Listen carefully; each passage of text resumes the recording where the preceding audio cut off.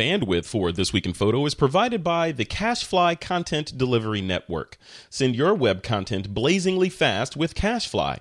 And now, pay as you go. Start with 2 terabytes free by going to CACHEFLY.com and use the promo code TWIP. This is TWIP, episode 496, Just Photographers Talking Photography. A marketing campaign targets terrible photographers wanting perfect shots. Plus, photojournalists ask for encrypted cameras, and working pros talk about the future of photography. It's Monday, December 19th, 2016, and this is TWIP. Hey, folks, welcome back to another episode of This Week in Photo. I'm your host, Frederick Van Johnson. Today, finally, 2 people on the show that haven't been on in forever. Matt Granger and Andy Biggs. You guys... You've been on TWIP several times, but it's been a while. Matt, when was the last time you were on? Oh, I don't remember. I remember when you were on. It was when you were doing that project, like you were shooting nudes in intersections. You remember that? I think there might have been a bit more nuance to it than that, but... That's what it is in my head. Every time I go through an intersection in San Francisco, I'm like, Matt could have shot something here. Yeah, we did shoot in San Fran, that's true. So then that would have been over a year, maybe 18 months or so. Good grief. I've progressed to, nudes on balconies and nudes on rooftops now, even just plain old sidewalks. I love it. Yeah. No background can't be made better without a nude. Yeah. Well, cool, man. Well, welcome back. I'm glad you're on again. This will be a good conversation. Cheers. Also, Mr. Andy Biggs back in the U.S. for a hot minute before you jump off over the pond again, man. What's going on? You got that right. So it's been about maybe 3, 4, 5 months for me. So okay. I know that we did it, I think, late spring or summer. So not quite as long as with Matt. But yeah, you're right. I'm about to take off again. I know. Every time you come on, it's like, yeah, I'm about to take off again. Yeah. Last time you came on, you had just purchased a company or merged with another company. Yeah. And now I'm sure you've digested that company and it's part of your DNA, and now you're off to bigger things, right? I'm trying. Yeah, exactly. But no, I'm never going to slow down with travel, with doing photographic tourism, especially in Africa. I mean, that's like part of me. I'm never going to give that up, ever. That's cool. Cool. Well, good. Well, we got lots of stuff for both of you guys to dive in and talk about on this week's show. First up, let's story number 1. So there's a company called, am I pronouncing this right? Relaunch? RELONCH. Here's the headline. Let me just read this. You guys, I know you've read the story, but let's read this. So this came in from PC Magazine. So Relaunch offers terrible photographers perfect shots for a price. Let me read that again in case you were driving. You didn't hear it. Relaunch offers terrible photographers perfect shots for a price. Andy, First of all, the marketing guys need to be shot in the head. You're already insulting your customers. It's just horrible. I mean, it's horrible from every dimension. So theoretically, Andy, you could license your photos to say Relaunch, and some photographer can hang out his shingle and say, hey, I'm going to Africa, on this great safari in Ethiopia or whatever, and these are my shots. So let me explain what this is. So this is a company supplied camera for $99 a month. They give you the hardware. They basically to the cloud. You take photographs. Your photographs are synced to the cloud, and they're automatically processed using their artificial intelligence engine to make them look good, or in their minds, less.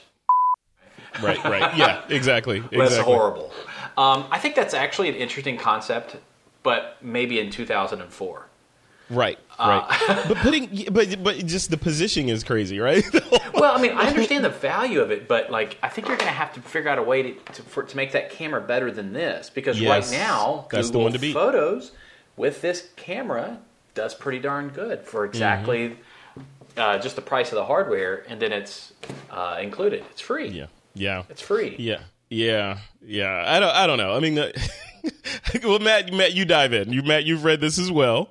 Yeah, you've read this as well. Relaunch. I don't know. At first, it just seems stupid, but then there's kind of two. See, that's why I like having Matt on. Matt never buries the lead. He's just like, let's just start with this. This is. But there's two things I think that that I'm sure they thought would appeal to people. One is there are people who like the idea of, the same reason whatever that Leica was that they brought out without a screen, the process of just shooting and focusing on shooting and not, thinking about all the other stuff. Some people like that. Some people shoot film in their spare time just for that reason, to have that surprise when they get the film back. And the second one, there's plenty of people who want to just use automatic filters. That's, one of the big appeals of Instagram and those kind of things. But then finding someone who meets both of those and wants to then carry around something big like this, I think as soon as it's that size, people will want to have some control over the settings. Otherwise, just make it an app. As Andy was saying, make it an app for $10 a month, and let them edit your shots you take on there. It's going to be a lot of people's coffees and stuff, but still. I mean, $99 a month. That's aggressive. Maybe they're maybe they're doing the old marketing thing of let's go out of the gate at $100 a month, and then later in April of 2017 we'll say it's $6.99 or $99 or $9 even then. But the bigger story here is what I want to talk about is this camera as a service model. Right? Is that because I don't know, from both, you guys come from different genres of photography, and you've seen over the decades, over the years, how cameras have improved, and we're a little bit at a plateau now, in terms of megapixel count, like how much is enough, low light sensitivity, how sensitive is enough. Is the next level for these innovative companies that are coming out to do this? Everything is in the cloud, and that's where we're pushing the intelligence and the processing to. It's got to be in the cloud. That's where all the cool stuff's happening. It's got to be. I mean, look at what Google put their where they put their chips. Google Photos all in the cloud using Nick software. A lot of the technology from there, and they've done a really good job at it. I think it's a great product. Now that I've got an iPhone 7 Plus, these lenses and these sensors are pretty amazing. Yeah. I just don't see the value in a $99, circa 1999 looking Casio digital camera. Yeah. It just doesn't make any sense for me. Yeah. Maybe we're missing something. Maybe it's a Trojan horse or something. Well, I look at it this way. That's $1,200 a year, right? Let's just say that the life expectancy of that solution for a person is 2 to 3 years. You just gave me $3,600 to go buy something better and use Google Photos. Pretty much. And that's if the world is frozen in time right now. 3 years from now, what will the iPhone look like? We'll be on iPhone 10 or something. Yeah, seriously. That should be pretty amazing. I think this is a pretty. First of all, it's the wrong product. It's the wrong price. The wrong marketing department saying, "Do you fancy an expensive camera but still manage to take crappy photos?" It's just, it's, anyway, it's all wrong. It's all wrong. It's all wrong. All right. We're all in agreement that it's all wrong, and that, these little guys, probably do a lot more for much less in the long run. Yeah. And for the people that are listening, I'm holding up my iPhone, and it's not even the cool, swanky new leather-clad iPhone that Andy has. It's just a regular 6S Plus. Dude, I skipped over the Plus or the S model, so I just retired my 6 Plus in favor of a 7 Plus. I mean, let me tell you, with 256 gigs, this bad boy is $1,000. I know. Ugh. You know what's funny? That's $1,000. I priced out a fully loaded 256 gigabyte AT&T plus Wi-Fi 9.7-inch iPad today. $1,000. Like, how does that math work? It's the exact same. It's like a quarter of the stuff to make that phone. But you know what though? But the value for me is that now I originally went from an iPad to an iPad Mini, and now I don't even use an iPad at all. Yeah. Yeah, it's funny. I had TWIP listeners may recall I had an iPad Plus, and a week and a half ago, I used Amazon. I sent it to Amazon as I was never using it. It was sitting on my desk back there. It was an iPhone, or not an iPhone. It was the iPad Pro, the big one, fully loaded with a pen and the silicone case and the smart cover, all that stuff. Never used it. Sent it back. Just got a notice today. Sold. Done. Christmas money. So wait a minute. So Amazon will sell a used product for you. Oh yeah, I do it all the time. Seriously? Yeah. Yes. Do you listen to Twip Man? Next topic. Yes. Don't you have these like 13-hour plane rides where you can listen to at least 13 episodes? At least. At least. Well, Thanks, maybe. man. Thank you. No, 13 hours would be like 3 episodes, I think. Next topic. Yeah, next topic. Okay, so story number 2. So this headline, this comes to us from our friends over at Petapixel. So photojournalists ask camera manufacturers for encrypted cameras. Matt Granger, you took a look at this. Take us through the story.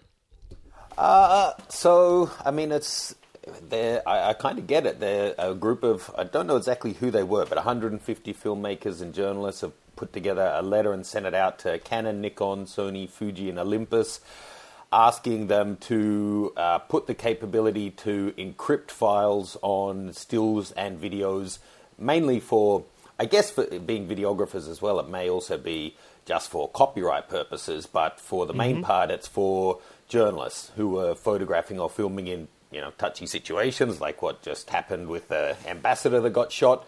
If someone's looking through your camera and sees certain files, they may want to delete them. I guess the tricky thing would be how do you work it out? Like, you would have to have some photos that are unencrypted, so when they hit play, they can see something, so they're not just, going to see that it's a totally encrypted camera. Or you're just looking at the Matrix, right? And it seems like the kind of thing you would want to actually do, direct to them rather than making it a press thing. Go to them and try and get special models made, because you don't want the Canon 1DX Mark II S for secure that then all of the government authorities know is a secure camera. Then they'll just seize it. Yeah, all you need is this key, kind of like the whole Apple and unlocking the iPhone thing. Yeah, here's the special government key to unlock all the special S cameras, and then that key gets compromised, and now all those cameras are junk, right? So, I don't know. Hey, Andy, what do you think, man? Is this necessary? When I think of encryption like this and these kinds of schemes, I go back to these documentaries I watched about Edward Snowden and all this stuff, and the whole Apple controversy we had this year with FBI. I'm like, there's no security. So this is a farce to think that you can, maybe it'll be secure for a while, but I don't know. Uh-oh. Yeah, I don't even know. First of all, I can't even put myself in a situation where I have some knowledge or understanding of what the problem is. Mm-hmm. So let's just assume we don't want people to see what we're photographing. So maybe there's some sort of encryption between our password encryption on the card, and it has to be put in a specific camera with a key that you put in, so that you can even browse and see them. I really don't know how you would solve public key, private key stuff. Yeah. Well, I mean, we have it on hard drives already. Where you can't access them till you have a password. But but that's hackable though. I mean, even Apple has a key, or allegedly had a key to get into iPhones. I mean, I'm just saying once it's digital, it's I think you can't secure I've even it. had situations where this would be handy to be able to say, look, no, there's nothing on here, nothing to worry about, and be able to keep moving through a security checkpoint. And I saw some comments on the Petapixel article that could also then raise the potential for, secrecy can protect a good journalist or protect a spy or whatever. So, of course, it can be used against them. But I'm assuming spies or people who are doing something underhanded, they probably already have access to that kind of technology anyway. Right, but my point is, like, even if you had a device that had a secure little hidden area on it that when someone asked, look at your camera, it would say, empty or whatever, but then you do your little magic trick on it and all your images show up. Sooner or later, someone's going to figure that out, right? Yeah. Once one or two people know and it's on the internet, now it's no longer secure. It's like, oh, Matt Granger has one of those cameras with a hidden pocket on it. Let's go look at the hidden pocket. I guess it depends on your situation, though, because I've been stopped at for example, airports in Africa and by police in different parts of the world who've wanted to see my cards and, just pocketing the card and letting them check the camera and seeing there's nothing there was enough for me to walk away. It's not about who I am or that it was a particularly sensitive situation. It's just they're overreaching what they're allowed to actually do. So to be able to just pass that top level, I don't think a lot of the situations they're looking at, it's not going to be Snowden's that they're protecting it from or hackers. It's going to be, flashlight cops who are trying to bust your balls. It's the people that have to do the highest cursory level semblance of having checked, and if it's anything, because they have to do. Yeah, you're right, because they have such a volume of people to deal with. They're not going to oh, here's Matt Granger with the XYZ 123 ABC camera that requires you to do Control Alt this, and it'll reveal. They're just going to look at it and you're right. Yeah, look at it this way though. Look at that list, and you look at some of the people they're working for Magnum. They're looking. They're very high-profile places, and not all of them shoot with the same equipment. I bet you there's some mirrorless guys in there, some Leica guys, some Canon guys, some Nikon guys. You're basically asking every manufacturer to offer this in every product. Yeah, I don't know if that's realistic. I mean, it's a hope, obviously, but I don't think that you would get more than maybe a flagship from Canon and a flagship from Nikon. That's probably what's in it for them. I mean, they're trying to struggle to stay relevant and to stay alive and to keep innovating. I mean, look at Adobe and D&G, right? They offered the D&G format up for free to all the camera manufacturers. How many of them have implemented it so far? Leica, Leica, Google on the some of these assorted cameras, but it's not an industry standard. So when it really could be. So fast forward to this thing, which D&G is in. There's a story behind D&G as to why you'd want to use it and why it would work for some people and not other people. So you can paint a narrative. This thing, how are marketers going to spin this into something positive for all but a small niche of people that need it? I bet you maybe there's only about 150 people who actually want it. Yeah, that's what I'm saying. I mean, I'm not trying to belittle their needs. I really am not. I just am realistic, coming from a product background in Silicon Valley, that that's 1 to 2 engineering resources for 3 to 6 months of time to implement something like that. Yeah, it may be maybe not that, but still. Yeah, Andy sounds like he knows the technical side of this better to know if this is realistic. But maybe this is something people want in hard drives. Maybe it's something that they should be going to SanDisk and Lexar to have them make it something that then it'll let you write, but you can't read it until you put it into the computer and whatever. I don't know if the read-write of the camera will work with that, but maybe it's a card solution. Yeah.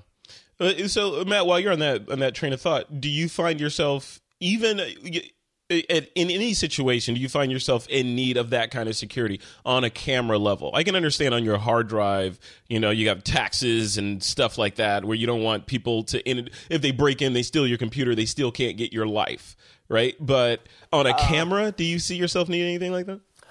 Not like these guys potentially would. I'm not shooting politically sensitive stuff, but I've had run-ins with security. But it probably is when I've been doing something I probably shouldn't, and I want to just get out of the situation.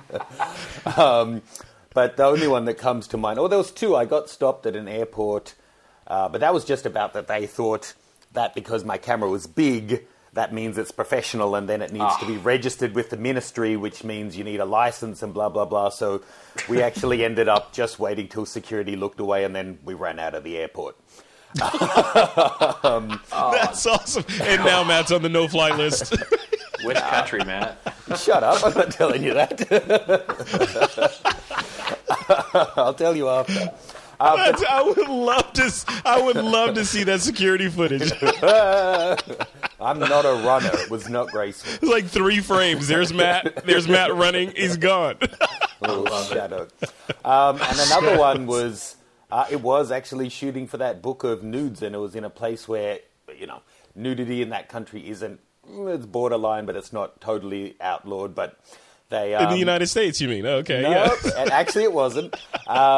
And it was just security guards kind of wanting to bust my balls. But I put my camera in my bag as we chatted, then I just pulled out a totally different camera and showed them the pictures, and they didn't even notice. Old Houdini. Nice. This almost sounds like Malaysia. No, again, thankfully not. I didn't want to cause any earthquakes or eruptions, whatever they had. Oh man, that's classic.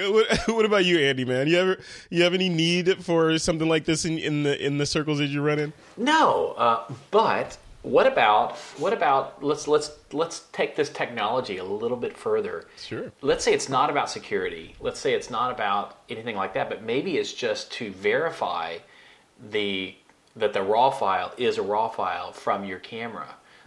So let's say you're a sports photographer or someone who's doing press work, and people expect that what you photograph is real. Mm-hmm. So you're just basically it's just saying this device created that file, and it's. I could buy that. I would buy that. I mean, I wouldn't use that, but I could buy that more than encryption, where it burns in the Andy Biggs data, and then the editor needs the key to unlock that, and okay, I feel like I can securely say this data has not been altered and it comes from Andy Biggs. Yeah, well, let's say remember when the LA Times got busted for adding extra. What didn't they add extra things to the Gulf War fires? Or I forgot what it was. Or North Korea, whomever. Yeah. Yeah, I'm just saying that maybe somehow that there's some sort of workflow that follows all the way through, that you're not taking things or adding things into the photograph. Yeah. I'm just but then me putting on you're Silicon Valley, right? So putting on my marketing guy hat, sitting in that conference room, that would get axed. That whole feature would just get axed, or we would put it in an addendum or something. I don't see how that would be a quote tentpole feature for anything. No, I'm just trying to think of other ways of using an encryption technology that somehow added more value to the same implementation of it, depending on where you are in the hierarchy of needs. Yeah. Maslow. But I'm a creative photographer. I don't care. Right? I mean, I'm not out photographing nudes and I'm sorry, Matt. No. I'm not running through strange cities in the intersection with hot naked girls. I'm just hanging out in a Land Rover waiting for a freaking rhino to pass by. I mean, that's kind of a boring life. But I would argue that rhino is probably not clothed and you're taking photos of it. So what's the difference? Mammal. Come on. I don't know. Yeah, this is interesting stuff, though. I mean, I'm really excited for 2017 for a lot of reasons. In the photography vein, I'm interested to see where this stuff is going, because it seems like 2015 and 2016 we sparked a lot of stuff. We sparked drones, we sparked 360-degree, photography. We sparked VR, augmented VR with this Pokemon stuff, and Microsoft with their work. There's all these different tangents that are going, but I haven't seen, at least in my little small bubble, I haven't seen a narrative or story use of most of these technologies. Most of the things I've seen are like, hey, look at what this can do, or hey, I'm taking drone shots. And, on the drone side, yeah, they're in cinema and all that. But on the consumer side, I haven't seen a whole lot of you should amazing work like 500 pics, right? Onto this show. I mean, Who's Eric's that? over. You should invite Eric over. Eric's been on. I'm actually going to see Eric tomorrow. Yeah, cool. Well, punch him in the back for me. Right. No, but seriously, I mean, he's Mr. DJI, now Facebook 360 video. Mm-hmm. So yeah, big time. Yeah, but, yeah. All these technologies, like you said, are kind of coming down the pipe, but are almost like they're technologies in search for a problem. Yes. And but isn't that art? I mean, that's for unless you look at photography in general. Yeah, we went from where the humble beginnings of photography to where we are today. So it was an evolution. But these forks on the evolutionary tree, they all have a common ancestor. But these forks, are they going to die off? No, to me, they're just not that interesting for me to even jump into. VR right now. Like I would see you doing that. I could see you sneaking up and putting a little Theta S somewhere next to a pride of lions and getting the video later. That would be some amazing video. Actually, you know what I'm doing though now? I'm using one of those DJI Osmo gimbal video cameras. Yeah, I got one right back there. Man, I love that thing. That thing is badass. Uh-huh. Yeah, I use it all the time. I don't don't know. Matt, what about you, man? What do you think of this kind of, we're coming from this main trunk of traditional photography, and then we branch off into 360 and VR and, all these cool drones, all this stuff. What's gonna live and what's gonna die in 2017, 18, 19?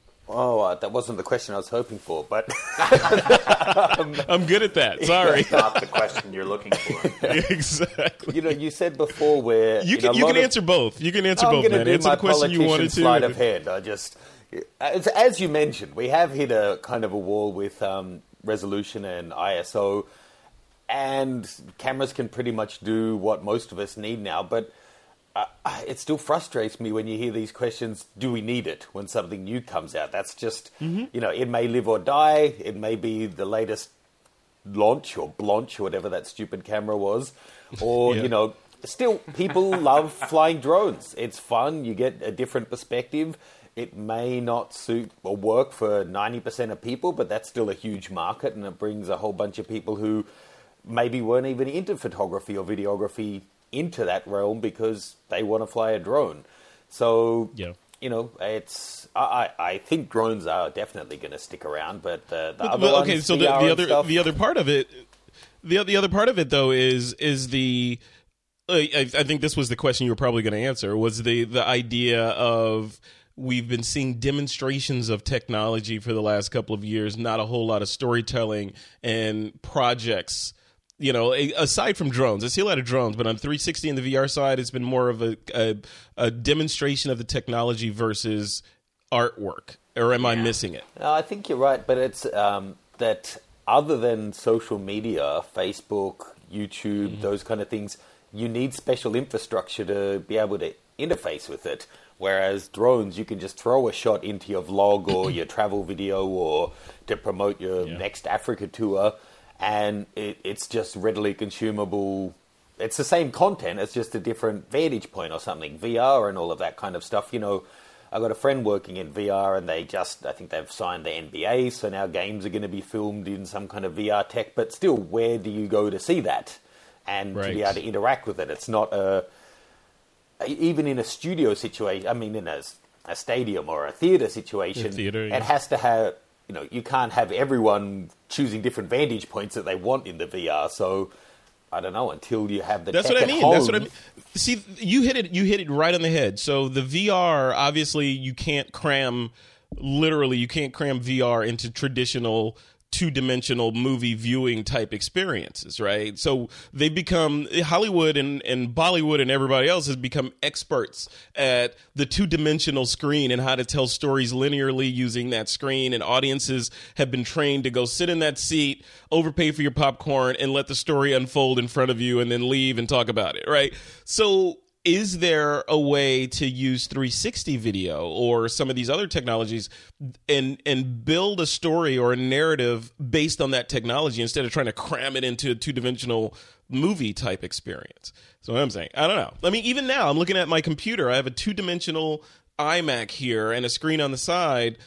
I'm looking at this and looking at the technologies like PlayStation VR and all that stuff, and I'm thinking, my kids are probably going to be thinking, Dad, you had to look at a screen like that? We just put this on, and the entire world is our computer, right? I don't know. Andy, what do you think, man? VR seems really cool if it's a completely point-to-point delivery, capture to delivery. Like you said, you go to a theater and it's all delivered in a way, or go to some sort of delivery thing. But expecting it to come into your home and deliver an experience that works for mass consumption, I don't know if it'll ever be like that, because look at it. You've got all these competing technologies, competing in how they work. Here you've got one company will take a Google phone and put it in a cardboard, right? All the way up to Oculus kind of stuff. Mm-hmm. So I don't know. I think it's going to stick around maybe a little longer than 3D has. Yeah, well, that was a complete flop. 3D. I have a TV in my living room that's a 3D TV with glasses that require charging and all that. And I think I've used those glasses at least exactly one time, and that's when I took it out of the box. That was it. Yeah. So no, I think this is different though. I think this just continuing down the rat hole of VR, I think VR has a lot of heavyweights behind it. I mean, you've got Google. Tim Cook even said that he believes VR is kind of a direction where things are going to go, which you know what that means. If the CEO of Apple is hinting that something might happen, that means there's probably a whole group formed that's working on it already. So I don't know. I think it's exciting. The only thing I'm sad about is that I may miss it because I'm gonna be the old man that's not gonna care. Be like, yeah, whatever. In my day, we had Commodore 64s. I don't care. Every time I talk to you, you introduce me to 3 new technologies and 10 new apps. You'll still be on it. I know. I don't know. I'm getting sullied now because like these new cameras that come out. I don't know is it because the frequency of the releases is becoming so frenetic, or if I'm becoming jaded because I keep seeing these new cameras, and before I'd be like, oh yeah, absolutely, I need that. Oh yeah, look at that new feature, I gotta have that. Now I'm not so much like that. Now it's like, oh great, what is that now? It's a what? I don't know what that model number is. Do I? I think you just need to simplify things. What's your address? I'm going to send you a relaunch. I already have one, my friend. It's called iPhone and Google Photos. That's not yellow. That was a good one. I know. Matt Granger, he's here all week, ladies and gentlemen. This is a good show. I love it when these episodes of TWIP go off the rails like this because it's a relatively light news week anyway. But this is the whole spirit of TWIP is peers, like-minded peers, sitting around a table talking about stuff like this. BSing. But where's the beer? We need beer. Hey, I have a Crown Royal right here. So what else? What's the next thing on here? So we close this out with Photojournalists and the encrypted camera piece, and then we segued over to VR. Andy says he's not getting into VR. Did I get that right? You don't care about it? You think it's a fad like 3D TVs? These days, if I have extra time on my hands, I'm just going to sit on the couch and watch television. But I don't even have time to do that. Yeah. That's the other thing. Don't get me started on that. 1 million channels. I don't know. Matt, any closing thoughts on encrypted cameras or VR or augmented VR? Not really. I like drones, though. I like drones. That should be a URL. Register that. ILikeDrones.com. Pending. Yeah, I like drones too. We actually got hate mail from people a couple of months ago because DJI, they had these releases that were on the heels of releases, and so it was topical to talk about drones. And a couple of people, I won't say the entire audience, but we have a vocal few of the TWIP audience that like to use our form, our feedback form. Bravo. And they did. They did. They came with pitchforks. Stop talking about that stuff. I'm sick of drones. But I do love my Mavic Pro. Just saying. Ooh, now you're going to piss them off because they haven't got theirs yet. Hey, order early. That's all I got to say. It's not my fault. All right, guys, let's jump into our Picks of the Week segment. This is a segment where you guys can recommend something to the TWIP Army as long as it is somehow related to photography. Let's let Matt go first. Matt, it's been, 18 months or so? So it's a bit late to plug my book. Yeah. When I was putting this together this morning, I was sitting in the car and I had just got back from shooting surfers at the beach, testing out, or trying out anyway, this new 150 to 600 Tamron lens. I used the first generation in the middle of this year in Namibia for probably 60% of my wildlife shots.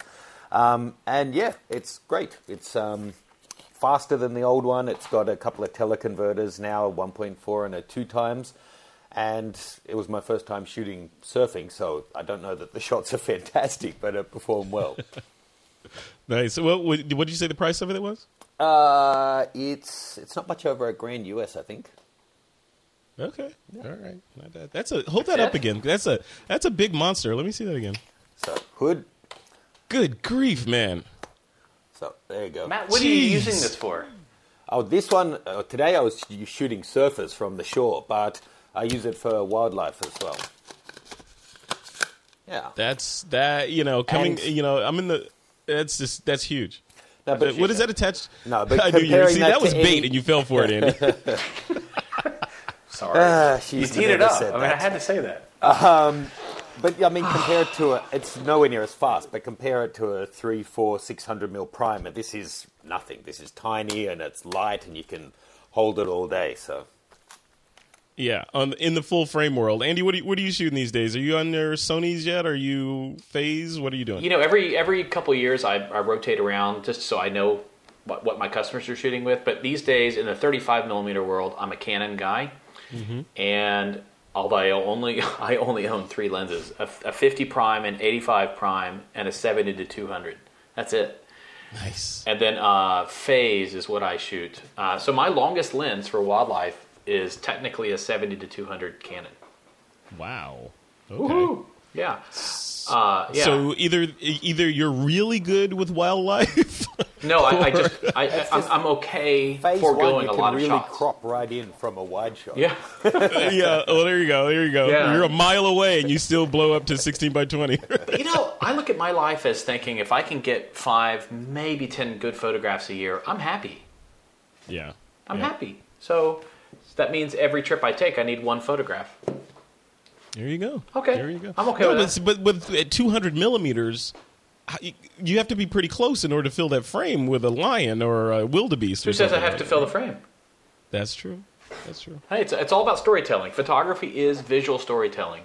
And I always have that, like, when I think wildlife photos, I always think I think like the gorilla or whatever with the baby gorilla and holding it and loving, and it's cropped in close and you see the little face of the baby. But you know what though? I've been doing this for 15 years and now it's time for a different style of photographs to take over for me. And I've been shooting this way for about 4 years now.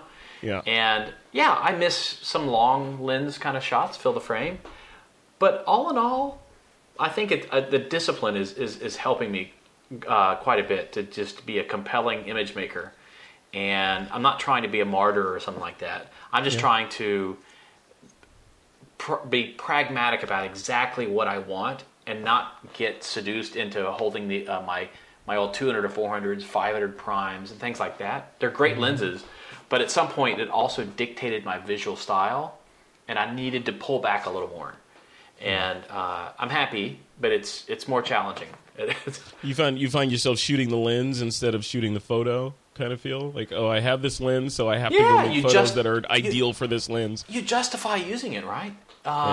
And so, but there are a lot of times I'm just missing shots, which is okay because my job in this world is to guide other people and help shepherd them into their photographs. And if I can take a photograph, that's the added benefit. When is the day when you'll leave everything at home and just go with that new fancy iPhone 7 you have over there? Maybe it might happen one day. It's possible, right? Yeah, I took a trip this year where I did nothing but shoot video, and I shot it with an Osmo DJI, photographing people and interviewing them. You see, that sounds awesome when I think about it, but then I think about it from the standpoint of most humans can't do that, because for most humans, going to the places you go is once in a lifetime. So they have to get the coverage. You got 12, 13 chances a year. You could be, okay, this is my drone trip, this is my 360 trip, this is my video trip. Well, it's 18 to 20 weeks a year, right? So yeah, it's kind of nice. It's very liberating to get onto an airplane with a Filson duffel bag that's small and light with clothing in it, and not a camera bag. Seriously. That's a little scary. I don't know if any photographer would feel comfortable doing that. It's fun. Yeah. But my job is to teach photography and to shepherd people into their good photographs. Yeah. I'm not compensated for my photographs. So I have the luxury of doing that. Matt Granger, what about you, man? Completely different kind of photography. You're not shooting wildlife. You're not leading tours through the tundra in Africa somewhere. You're shooting another kind of life. What are you doing? What are you shooting your subjects with, and why? Well, actually, I do run. I only have one to Africa, but I run about 6 tours a year. So. Same when I'm doing those trips. I do take a full kit, but I run most. I just know you as a YouTube. I just know you as a YouTube star, man. That's all I know. What are you watching on these long flights you take everywhere? Why aren't you downloading my content and keeping up to date with everything that I'm doing? Because YouTube doesn't allow you to download? An app guy like you can figure it out. First Class has Wi-Fi anyway. It does. It does. So for video, I'm using Sony 4K, and I have got the Osmo Mobile. At the moment, I've got flagship phones from just about everyone that I'm testing out, so I'm trying the 4K on all of them. But for stills, it's for travel, it's mostly the Nikon D5 and a bunch of lenses. So it's Have you felt any of the pressure to move to Sony or any of the other smaller cameras? I'm sure you felt the pressure. Have you had the desire to? Well, actually, you really haven't been keeping up. This is disappointing. There's so many photographers, man. I'm sorry. Rude, right? It doesn't even do his research on his guests. I have. Wait, who are you? Sony quite a bit. I still use the A7R II for video and some stills. I was using them more and more for stills, but in Australia anyway, their service it was atrocious. I couldn't use it. Traveling 5 or 6 months a year, I would come back from a trip, need something serviced, and it would just take weeks of stuffing around and not getting things done, and no loaner gear and stuff being returned not fixed. So I publicly dumped it pretty much. So I've kept one camera and 2 lenses that I use for video, and I'm just using Nikon. Not that they're perfect, but I know that I have a kind of an assured turnaround time, and they actually do their own service. So I can go in and talk to the technician, not send it to some call center. Yeah. And you dropped the moniker about 3 years ago of that Nikon guy, right? Yeah, was that 3 years ago? 3 years? I don't know, ish. Yep. Yeah, I've known you that long, man. See that? Remember that and cool. Nudes in intersections, right? There's more, but come on. This is good. See, I love these kind of shows. Okay, 150 to 600. Andy Biggs, what about you, man? What do you want to recommend as your pick of the week? Well, my pick of the week is very, very selfish. I just put out a series of videos, Lightroom instruction videos, that are sold through Craft and Vision. Cool. With my buddy David, and it's Lightroom Simplified is the name of the series. That's also the URL, lightroomsimplified.com. And the whole point is, hey, listen, you probably already know Lightroom, but here's how one guy, me, just uses it in a very efficient way to get through and go back out shooting. Yeah. Nothing more, nothing less. I'm not teaching about what the sliders do or anything like that. It's 3.5 hours of content split between color and black and white. Cool. It's just straightforward. So it's kind of through the eyes of a pro. This is how I use I'm not going to teach you how to become a chef. I'm going to show you the dishes that I know how to cook really well. Yeah, or the common problems that I have to encounter and how I quickly go through them. For example, a lot of times I see people solving problems of like a photograph isn't exciting enough by just jacking up the saturation. Yeah. But I can tell you, that whenever you add saturation, you're adding color. And you're adding color, which means you're also increasing whatever color cast you had in there, you're making it worse. Yeah. So I make the argument that work in luminance tools first, color later. And that means that all the sliders are in the wrong order. So I have to go around, set my white point first, my black point second, my exposure, things like that. And it's just my methodology for getting through and processing a typical photograph in usually less than a couple of minutes, maybe one. Cool. And it's Lightroom Simplified. Is that available now in Craft and Vision stores? Yeah, we just announced it a week and a half ago, and we're now getting downloads. It's being very well received. It's good. That's great. Cool, man. Congratulations on that. That's awesome. I have a second pick, though. Can I have it too? You do? Yeah, go for it. Yeah, it's this little thing. The dual camera on the new iPhone 7 Plus. I like that, huh? Surprisingly, that, not telephoto, but the one that zooms in a little more, is actually a fairly decent little camera. That's kind of neat. If you're just doing simple portraits of family members or friends, you're not having to correct for the 28 millimeter equivalent. Right. It actually works okay. Yeah. So, and are you talking specifically about portrait mode in that camera, or just the clarity of the camera, the lens overall? Really both, because that portrait mode is still technically beta. Mm-hmm. But overall, I'm actually kind of surprised how good this is. Yeah. It's actually useful for me. No, yeah. Anyway, yeah. That sounds. There's so many jokes in that I would get in trouble if I. It's actually useful. I don't know. Oh, that's cool. That's cool. Okay, so my pick of the week is. Remember, I could say your pick can be anything related to photography, right? Doesn't necessarily have to be a thing. It could be an idea or a topic.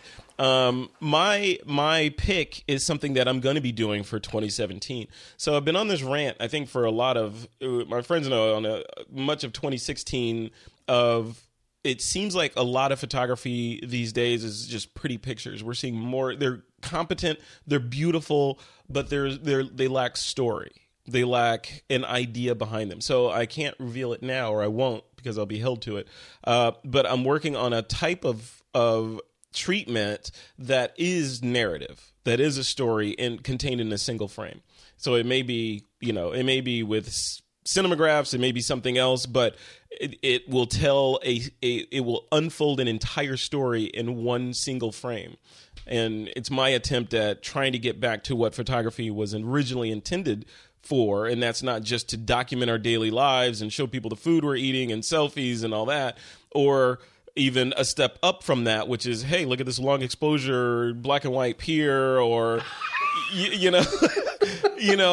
there's. I feel like there's story missing from a lot of the stuff that we see. Where even if it's just like, hey, there's a guy scratching his head. Why is he scratching his head? Oh, well, let's tell the story. He just had a fight with his wife, and this and this and this.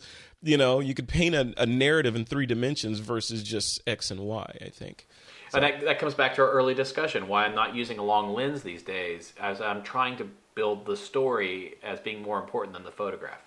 Mm-hmm. But yeah, so that's cool. I look forward to hearing more. Yeah. It's kind of like photojournalism, but it's more fictional. Or, photojournalism is the idea of recording something so that you can tell a story so that people that didn't have the privilege of being where you were will know what happened. Tiananmen Square, et cetera, right? This is fictional. So this is, hey, I had an idea. It's kind of like, you see these composite works from people like Renee Robin and other places, or other artists. I want to do something similar to that, but also have a narrative behind it. Very cool. Awesome. Yeah. When should we expect that? I'm not telling. You think I'm going to hold myself to the fire? Yep. What's the matter? Are you a product guy? Hell no, yeah. Oh, let me answer my Apple response. I don't comment on unreleased products or services. Yeah. How about that? Cool. So that's my pick. We got Lightroom Simplified. We got the Tamron 150 to 600 millimeter lens, and that's it. We're almost at the end of the year, guys. It is December 19th as we record this. 2016, for all intents and purposes, it's over. Most of the people that got laid off in the fourth quarter are laid off. People are buying their trees. It's just the way the machine works. Andy Biggs, what are your plans for the holidays? Are you doing anything special? Or you said you're heading out of town? Yeah, what's so 2 days after Christmas, I head back to South Africa to guide a private safari for a family of 16. This will be fun. These are some people that I've known for a long time, and they're bringing the rest of the family, and I'm going to teach and usher all of their grandchildren into being photographers. That's amazing. So they're basically 10 to 20 years old, and I'm teaching them how to be storytellers. That's cool. That is really, really cool. Wow. Do you do that kind of thing often? You know, where people hire you out for private groups? That's cool. Yeah, I do private groups. I do a lot of executive retreats, some Apple execs, actually. Mm-hmm. And, so I just do whatever it takes to run a good quality photographic safari for people, no matter what their budget is. Love it. Love it. Oh, that's broad. It is. Okay, no matter what their budget is. Well, my income is now we can talk. Let's see. I got $12 in the bank, baby. well, there is a minimum. My fee. Okay, there you go. Yeah, you can show up with $12 in the bank, but I better be paid before that happens. I don't even know if that'll help these days. Cool. All right. Well, thanks for coming on, Andy. It's been a pleasure having you on the show. Thanks so much. Matt Granger, man, you're always up to a million things. That's why I feel bad every time you come on, because you move at a mile a minute. You are an internet celebrity with your YouTube channel that's just on fire. You're leading the workshops. You're shooting art. You're doing all this crazy stuff. What's happening right now in the world of Matt Granger? I have to say, I always feel the word internet celebrity is like a big backhand. But anyway... Why? That's people would kill to have the following you have. Come on. Yeah, I don't know. Anyway, yeah, so it's been a bit of a breakneck year. About 15 or 20 countries visited this year. But as I sit here against a white wall, you can't see the devastation in my house at the moment, where I'm 2 weeks out from moving to New York. I've got my visa and I'm moving the whole family over. So it's absolutely mental at the moment. That is cool. So you've obviously been to New York several times and you loved it so much you want to relocate there, right? Yeah, pretty much. And it's pretty much closer to anywhere in the world other than Southeast Asia than Australia is. So, I've got a bunch of tours and workshops planned for next year, so it'll cut my flying time down by half. Is that the main reason, or no, are there other reasons for that's a nice little side benefit. For all the travel I do, I've actually never lived abroad, so... It's a nice little adventure, and I just think it'll be fun. It's a bigger market as well, so I think that'll be good for the business. But, I really love New York. And, going to Iceland becomes an 8-hour flight instead of a 30-hour flight, and London becomes 12 instead of 30, and San Fran becomes, 6 instead of 15. So it opens up a lot. Yeah. Well, good. Well, welcome. Open arms to Matt Granger. Hurry up and get here, man. Thank it's you good. very much. It'll be good to have more sane people in the country. And to not have to fiddle around with time zones every time. I know. And you may actually have bandwidth in New York, I'm saying. Maybe. That's a big benefit. Big reason, actually. That's the main reason. Matt's like, I'm done, honey. We're moving. This bandwidth is crap. I got an upgrade, though. I'm up to 5 meg down, 1 meg up these days, so things are on the up and up. Wow. That's crazy. I think they do that in public libraries here. It's only $80 a month. It's pretty sweet.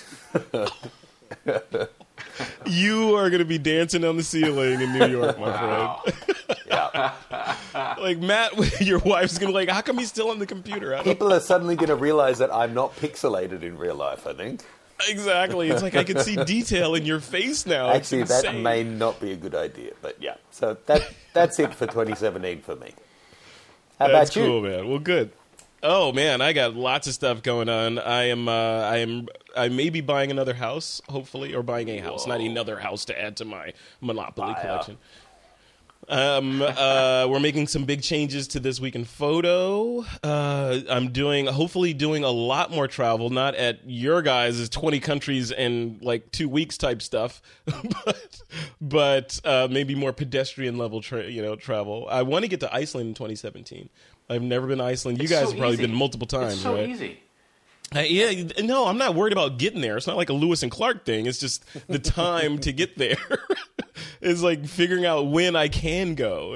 It's so hopefully the main. We do these New Year's resolution things, and I do themes. So my theme for 2017 is simplify.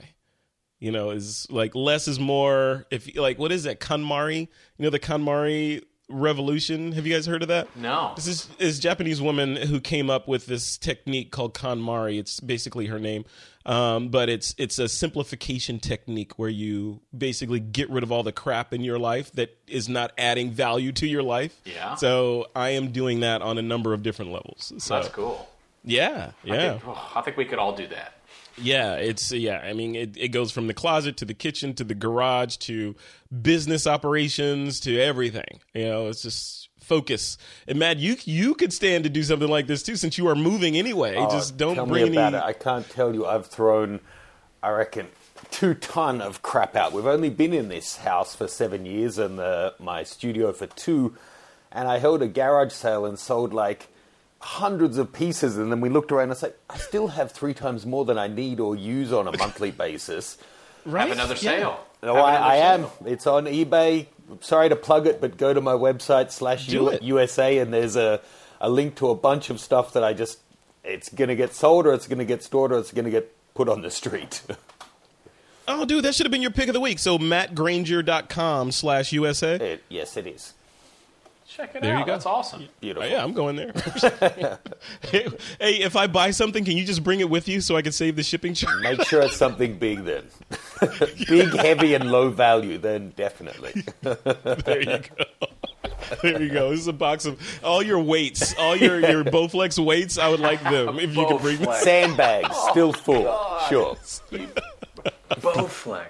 Really? What? What's wrong with Bowflex? Come on. I haven't seen that advertised in, 13 years or something? I know. You remember with the bands and all that? I know. They're still around, man. They're still making those things. Wow. What a great show. See, I feel like we've been sitting around, like, just having drinks in a club somewhere, just chit-chatting, which is what is going to happen in New York with Matt Granger over, like what is it, Photo Plus or something? You're going to be in the city, right? Yep, So sounds nice. we got to hang out? Yep. All right. Great. All right, guys. That's it. Thanks to both of you guys for coming on. I appreciate it. We'll list all your social links and Matt's celebrity stuff in the in the blog post for this episode. Thank you. And you're welcome. You're welcome. All right, guys. We're at the end of another episode of TWIP. You can check all of our shows and good stuff out over at thisweekinphoto.com. And we've got lots of new shows that have just hit the airwaves. We've got one called Behind the Shot that's hosted by Steve Brazel. He sits down with one photographer and one shot and dissects that one shot to get into their head and behind the shot. Yeah, it's really good. Steve is a veteran radio guy out of Los Angeles, so he's got that in a world voice, you know. So he's really easy to listen to. And then we've also got Mr. Don Komarechka, who's just launched his show as well. It's called Inside the Lens. So where Steve Brazel goes behind the shot, Don goes into the DNA pixel level of things. He's more of a mad scientist when it comes to photography. He likes the structure of light, the speed of light, macro photography, why this does that. He is that guy, right? He lives and sees the world as the Matrix. So his show just launched, and it's fantastic. So, and a couple of new shows are coming up on the horizon too. So lots of cool stuff. Awesome. On the TWIP network. Yep. It's all at thisweekinphoto.com. And with that, it's time to take that lens cap off.